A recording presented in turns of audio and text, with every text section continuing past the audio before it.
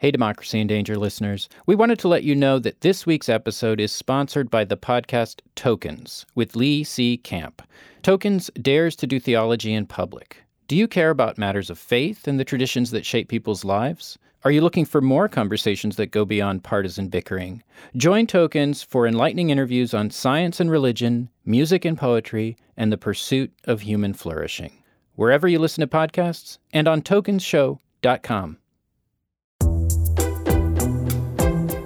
Hello, I'm Will Hitchcock. And I'm Siva Vaidyanathan. And from the University of Virginia's Deliberative Media Lab, this is Democracy in Danger.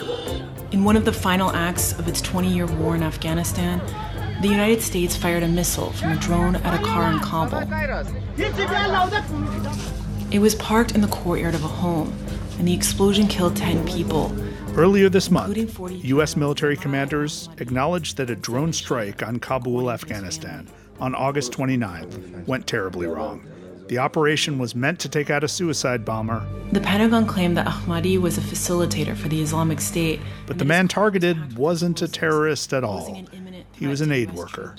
The 10 people killed had nothing to do with the Islamic State. The procedures were correctly followed, and it was a righteous strike. They were civilians, and 7 of them were children. Lloyd Austin, the U.S. Defense Secretary, released a statement apologizing for the attack. "We will endeavor to learn from this horrible mistake," he said. Well, Siva, I'm honestly not sure what that means. We've been using drones to kill people for well over a decade, and this isn't the first ghastly error, and I'm pretty sure it won't be the last. Yeah, the ground war may be over in Afghanistan, but the U.S. military and the CIA will continue to use drones and special forces in Afghanistan, in Pakistan, and around the world. Look, for presidents who want to keep troops out of battle, drones are a pretty tempting tool. President Obama escalated the use of drones. 324 civilians were killed in targeted airstrikes, including U.S. citizens. Donald Trump continued to expand such strikes. But of course, he made it harder to track the numbers, so we know even less about the program. Perhaps we're just stuck with forever wars, and I guess you could argue, I think this argument has been made by many in the Pentagon, that a limited war using high-technology weapons is a much better thing than the indiscriminate carpet bombing of cities. But the truth is that we remain, as a society, deeply troubled and ashamed, as we should be, when our high-tech drones kill a carload of children. So is even limited warfare fundamentally immoral? Well, that's exactly the paradox that our guest today explores in his provocative new book. We have Samuel Moyn with us today from Yale University, where he's a professor of law and history. He's the author, most recently, of Humane: How the United States Abandoned Peace and Reinvented War. Sam, welcome to Democracy in Danger. Thanks so much for having me. Sam, well, let me try to grapple with the sort of central axes of this astonishing and powerful book. You've got 2 lines of argument, at least in here. One is that as wars have become more technological, America's wars anyway, become more technological, they have become more ubiquitous. They have become, in a sense, endless or forever wars. But then the second part, and this is the really provocative part that perhaps predictably, and I think importantly, has generated a lot of heat, is that people who would try to ameliorate or cushion the results of war are, in your view, abetting the endless war. And there are a lot of good people, quote unquote, in your book who come in for some criticism, starting with Henri Dunant, who founded the Red Cross. And I mean, you really are taking, if you'll forgive the expression, taking no prisoners here. Henri Dunant is a hero of the humanitarian movement, of international humanitarian law. Why take him down a peg? Well, I'll just seek the self-defense provided me by one of my other characters who wasn't the first Nobelist for peace like Dunant, who shared it in 1901, but the 5th, who was, I think, one of the great peace activists of all time, an Austrian noblewoman named Bertha von Suttner, totally forgotten. But she actually gave Alfred Nobel the idea of starting the Peace Prize. And when she found out that Dunant won the prize for peace, she was apoplectic because it wasn't supposed to be a prize about making war more humane and possibly entrenching it. She was caustic about the project of making war potentially last longer because it was made more tolerable, not just to audiences, but to victims. Even short of the question of should we have wars, let's assume we have wars. Let's assume that wars come to us. The question is whether making warfare more humane is even doable or even feasible. And if it is, does it mask the costs of war to the U.S. public? Does it deny us a sense of the total cost? Does it deny us a sense of democratic accountability on the war, and thus both make wars more likely and more frequent, but also longer? So here's the way I put it, my most responsible. We don't know if making war humane has all these costs. Maybe we'd leave war brutal and we still wouldn't stop wars, or they'd last even longer, since in the 20th century, we know a lot of vicious wars that just seem to drag on. But we can say that there's a risk. If you make war more humane, you dodge the hard questions. You don't have the more fundamental debate. You don't take responsibility as a democracy, which we still are. Thanks to your podcast in part. we are trying to save democracy. For controlling force. So, my take is, why is it that from the beginning of the war on terror, the main debates have been about how we fight it? Should we torture? Did too many people die in Kabul? Not, are drones illegal as part of an illegal war? As such, not did they strike the wrong people? Did too many civilians die when they did? And if we don't kind of go back to like the most basic question, which Americans really cared about at one point, should we allow war? Are there aggressors that we need to control? Then I think we have missed our moral responsibility, and humane war increases the risk that we have. Well, there was, overwhelming consensus in favor of responding with military action to al-Qaeda, right? Right after 9/11/2001. And it was also widely discussed, debated, and agreed upon by most of our leaders that taking action against the Taliban government of Afghanistan was an appropriate action. Now, lots of debate followed about when we should declare victory or how limited or expansive that action should be. We ended up going with expansive and long and almost endless, and we ended up in a low-level, boiling involvement that has lasted 20 years, to the point where some serving in Afghanistan weren't alive on 9/11/2001. So was the instigation of the last 20 years of military action legally justified? The Constitution says Congress is supposed to declare war. Congress hasn't declared war since 1941. Right? What sort of legal situation are we in now when it comes to democratic accountability for warfare?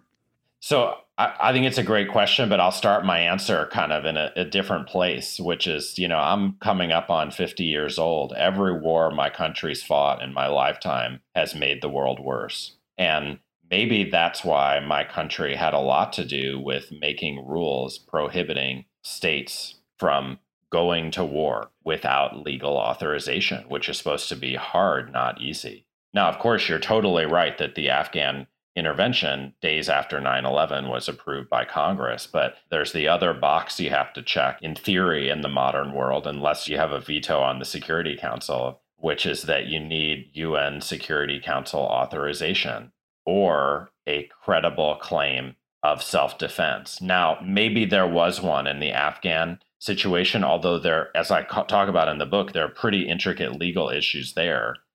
Can you attack a non-state actor? Is your right to self-defense under the UN Charter triggered by them? What do you do if there's a state that has some murky relationship to that non-state actor? Because it's their state and their territory. Is that legal? So it's not like I think we should, fetishize the law at all. I do think it's interesting that we've just ignored that law in order to focus on the Geneva Conventions and the laws controlling how we fight. But ultimately, it's a moral question. And what I like about the rules that are supposed to be taken seriously, constraining force, is they're supposed to stop us before we make a mistake, at least get us to pause. Don't we regret what happened in 2001? Even the seemingly just Afghan intervention has made the world worse, including our country. And maybe that's why there were rules in the first place, and we should have taken them more seriously at the time. Sam, you mentioned the Geneva Conventions of 1949, which I think a lot of us feel were a kind of a remarkable breakthrough, that you could have had the great powers of the world agree to widen the protections for civilians in particular, the non-combatants, as well as protections for soldiers and sailors in harm's way. But is international humanitarian law, of which the Geneva Convention is the centerpiece, is this also part of the masking of the effects of war, the making humane of something that is inhumane by nature? Is the legal regime around war basically part of an illusion? Is it a con? No, of course not. I mean, one of my aspirations is to narrate the kind of history of what we now call, since the 60s and 70s, international humanitarian law, from its origins with Dunant in the 1860s to our time, and kind of track when it was virtuous, when it incurred this vicious risk that we're talking about, that it could abet or, at least mask the continuation of war.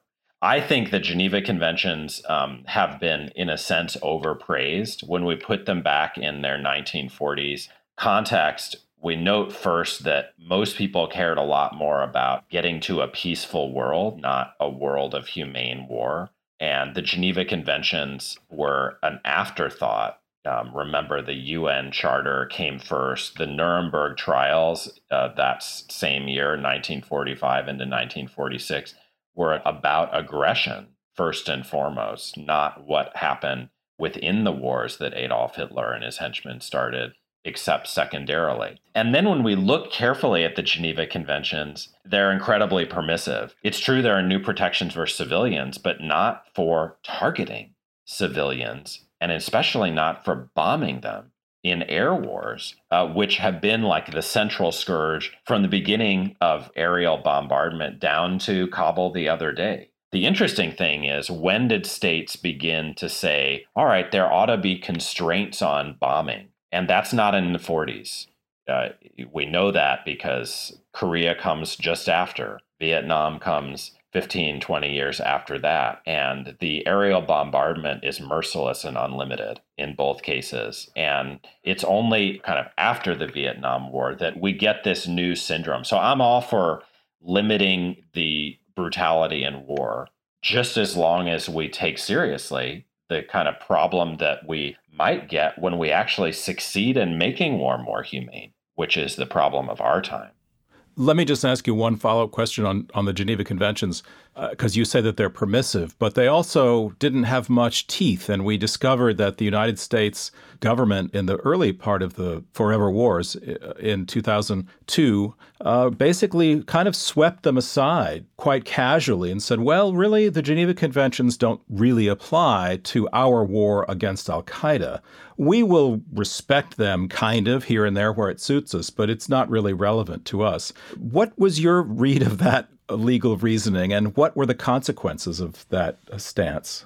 So that caused this central debate over the war in the early going, especially after spring 2004 when the Abu Ghraib photos were released. And like everyone else at the time, I was scandalized and remain so. However, there is a dark side, which is that instead of having a debate about the war itself, even just the Iraq war, let alone the war on terror, we had it, let's say, by means of this debate about brutality. For some people, it was just a debate about brutality. And the scary thing to me is that that debate led to the removal of the bug of inhumanity from what became an endless war.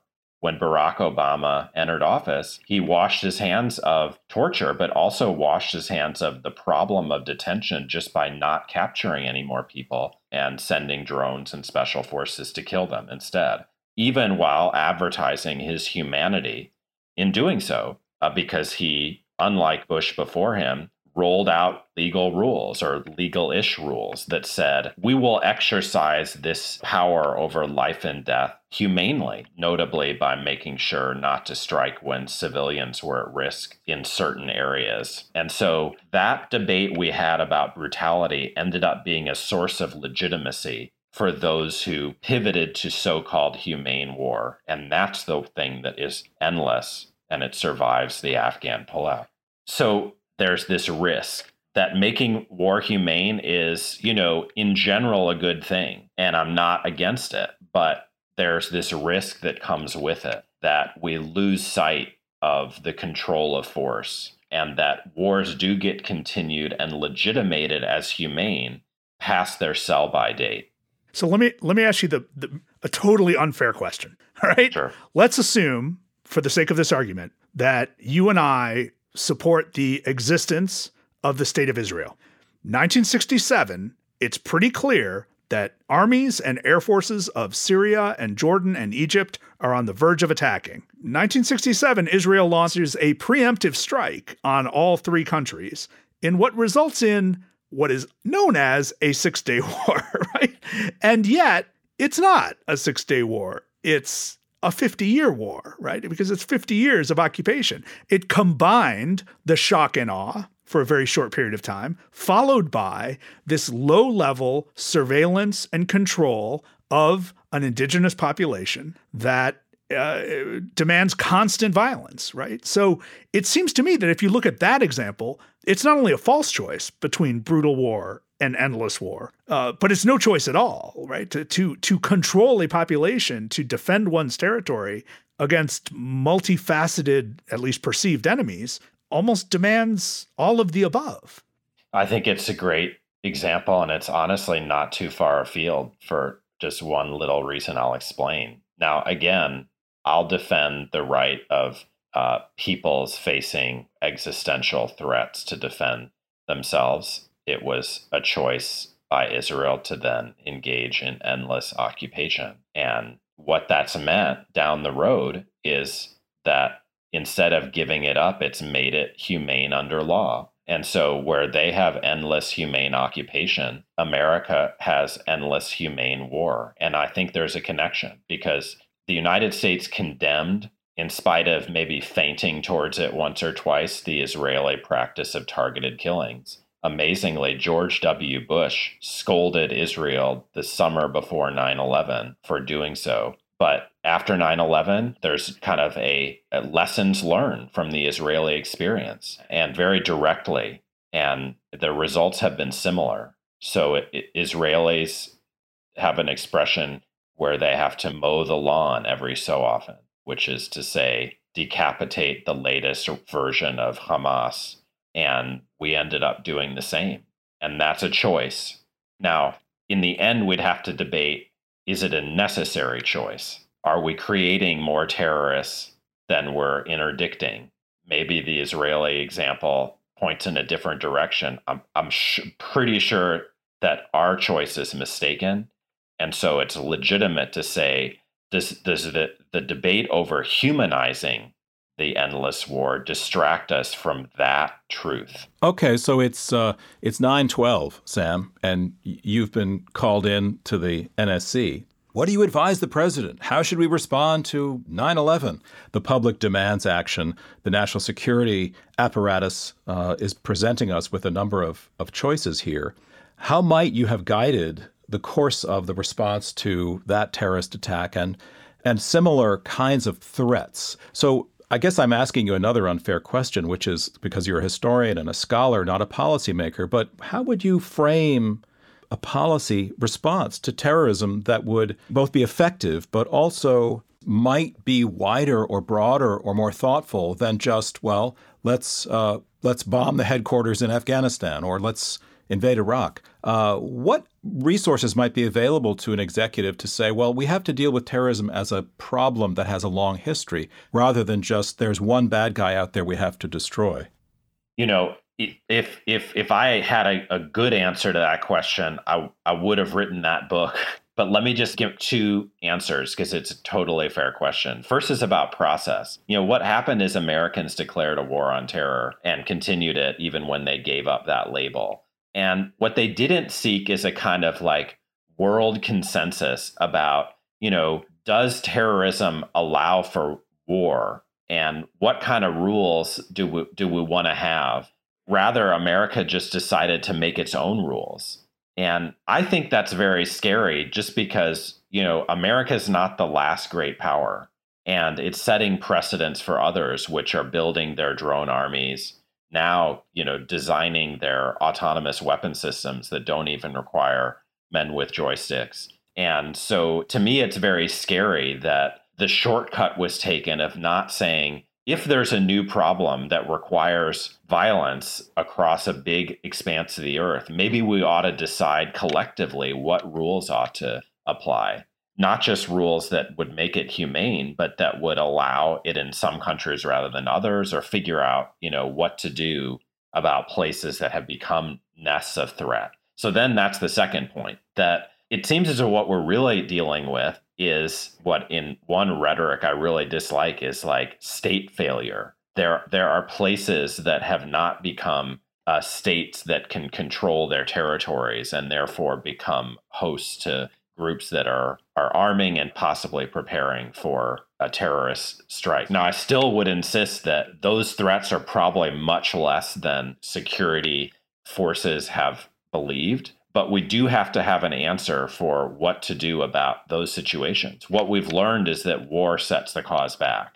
And we may have to tolerate some risk and figure out, in good faith and on a kind of multilateral basis, what should we do about Afghanistan? Well, what we did was basically like get rid of the Taliban only to have it take Afghanistan back. That was the success. Now, you can say it prevented terrorist attacks in the United States for 20 years, and that's not nothing. But what about the next 20? What are we going to do this next time coming up that we perceive threat coming out of Afghanistan, as it will? Well, hopefully we will try to think more broadly and not just in exclusively military terms. Right. So, Sam, let's talk about democracy and endless war, or war in general, because after all, this podcast is about democracy and the dangers that it faces.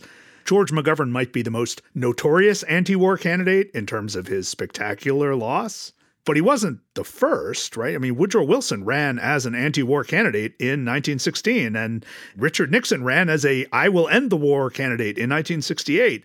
And then, after expanding the war, he clobbered the anti-war candidate 4 years later, right? So what is this relationship between democracy and warfare? It seems like it's very difficult to discern patterns among the candidates who might voice an opposition to war or a hesitancy toward war, their actions once in office, and whether or not they face any electoral blowback from not following through on their promises. Obama did not get us out of the endless wars, even the endless wars that he opposed. In fact, he expanded the war in Afghanistan.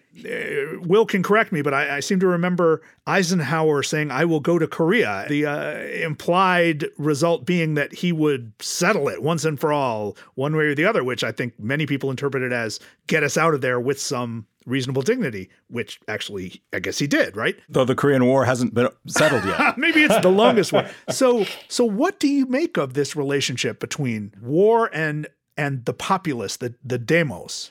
I think it's a fantastic question. I wish I had a better answer, but I'll just stick to a couple observations. First, elites lately, since their recovery from Vietnam and the rise of liberal internationalism and neoconservatism, have wanted war and justified it on high principle more than most Americans. Executives do face kind of contending incentives. There's that anti-war impulse that gets them elected, but they also know that Americans naively demand permanent security.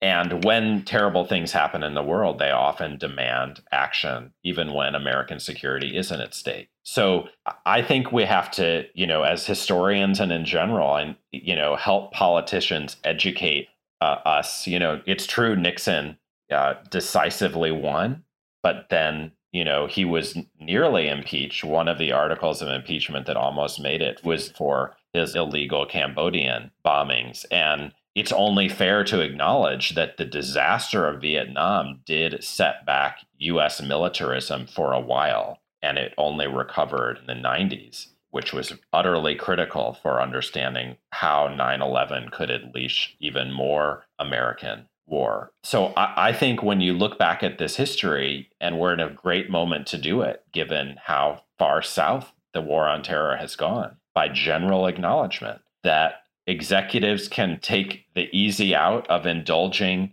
the fantasy of permanent security, or they can play the long game and say, if I authorize force, I will almost certainly make the world worse. I really need to make sure that's not going to happen this time. And I know that, the other party can win by coming out against the war I'm approving. So it seems like a bit more enlightenment, which, historians and intellectuals can help provide about how easy it is for war to go wrong and how far it can set the world back, including create political damage for those who authorize it, whatever their short-term incentives. Well, Samuel Moyn, thank you so much for joining us today on Democracy in Danger. Thanks so much for having me.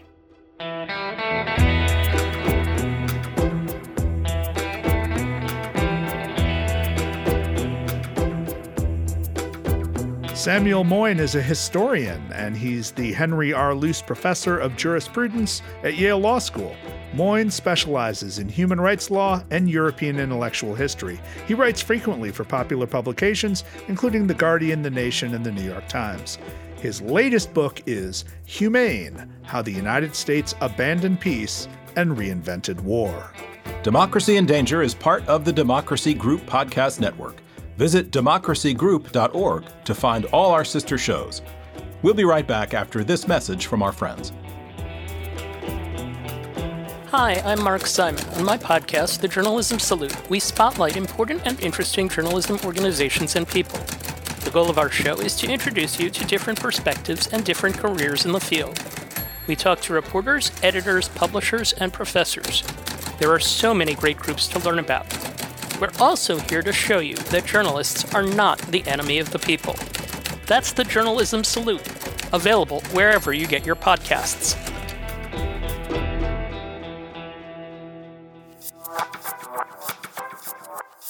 Siva, the history lesson of today is the 1928 Kellogg-Briand Pact. It is? Well, it should be. Okay. Because about 100 years ago, in the wake of the First World War, the United States and some European powers got together and said, we could actually ban war. We could abolish it. We could make it illegal. Right. And we should do that. And the Secretary of State, Kellogg, and the French Foreign Secretary, Aristide Briand, who was a great statesman, signed an agreement essentially abolishing war. And many other states expressed their support for this. Of course, 5 years later, Adolf Hitler was in power in Berlin, and 6 years after that, he was invading Poland, and we all know the rest of the story. So fond expressions about banning war have gotten nowhere. On the other hand, Sam is asking us to try it again, to try to reanimate those ideas, those themes that Americans actually have a long tradition to draw from of being opposed to war. But remember, in the Kellogg-Briand Pact and most of those conversations about war, good or bad, war was defined as armed conflict between established nation states, which are experiencing some sort of tension over interests. But that doesn't necessarily describe the world then or now, right? Because as Sam writes in his book, back then, armies were active constantly in suppressing independence movements and other efforts by colonized people around the world. So all of those treaties, all of those discussions were about whether Germany and France should fight another war. They weren't about whether Italy should slaughter people in Ethiopia or whether England should slaughter people in Kenya or put them in concentration camps. All of that was seen as fine, right? The American incursions into Native American territory and the subsequent genocide or near genocide in North America was never on the table in these discussions. So even our high-minded discussions about war, good or bad, back then were couched in terms of these fairly rare conflicts between mature nation states or established nation states. And even today,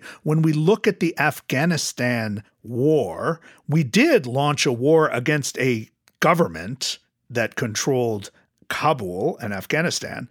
But once we got rid of that government, the war continued in an effort to stamp out non-state actors. In that case, the Taliban was a non-state actor, and Al-Qaeda had always been a non-state actor.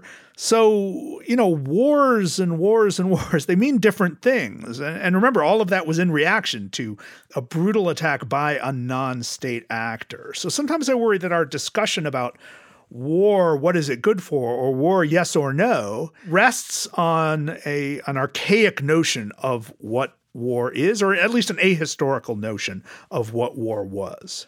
And what we've seen, of course, is what Americans seem to want is warfare where most of us don't have to serve and most of us don't have to sacrifice.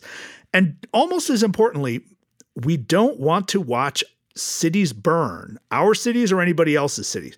We don't want to see images of children running down the road with their skin burning from napalm. That seems to be the limit of democratic accountability at this point. Well, and another thing that Americans don't seem to want is to have to make the choice whether to wage war or not. I mean, we have a body called the Congress that is supposed to make decisions about when and where Americans use force around the world. So, Will, does that mean that we should severely constrain executive power when it comes to military action? I mean, should we not default to this commander-in-chief image? Should we restore the power to declare war that is in the Constitution and yet Congress has failed to exercise since 1941? Yes. We should demand of our presidents that they go to Congress and ask for a vote for the deployment of the use of force. That is the president's requirement, and it is the Congress's role. Now, Congress is a profoundly partisan, profoundly politicized body, but guess what? It always has been. And the most outrageous development of the last 20 years has been the ability and the desire of Congress to dodge accountability. Right. We've got to have the Congress on the record. Do they agree or disagree to use force in country X or Y? Once we demand that of our representatives, they may actually be much more willing to restrain the use of force. And that would democratize the choice of whether to go to war. And that's something I think we all desperately feel we need after 20 years of a forever war.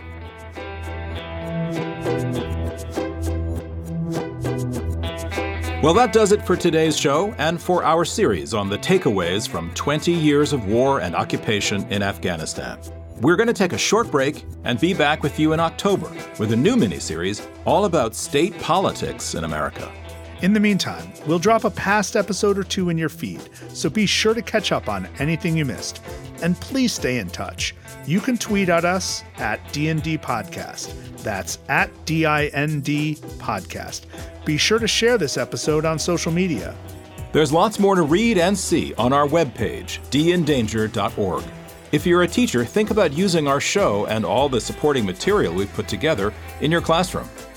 Democracy in Danger is produced by Robert Armengol with help from Jennifer Ludovici.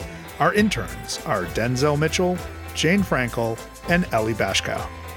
Support comes from the University of Virginia's Democracy Initiative and from the College of Arts and Sciences. The show is a project of UVA's Deliberative Media Lab. We're distributed by the Virginia Audio Collective of WTJU Radio in Charlottesville. I'm Will Hitchcock. And I'm Siva Vaidyanathan. Until next time.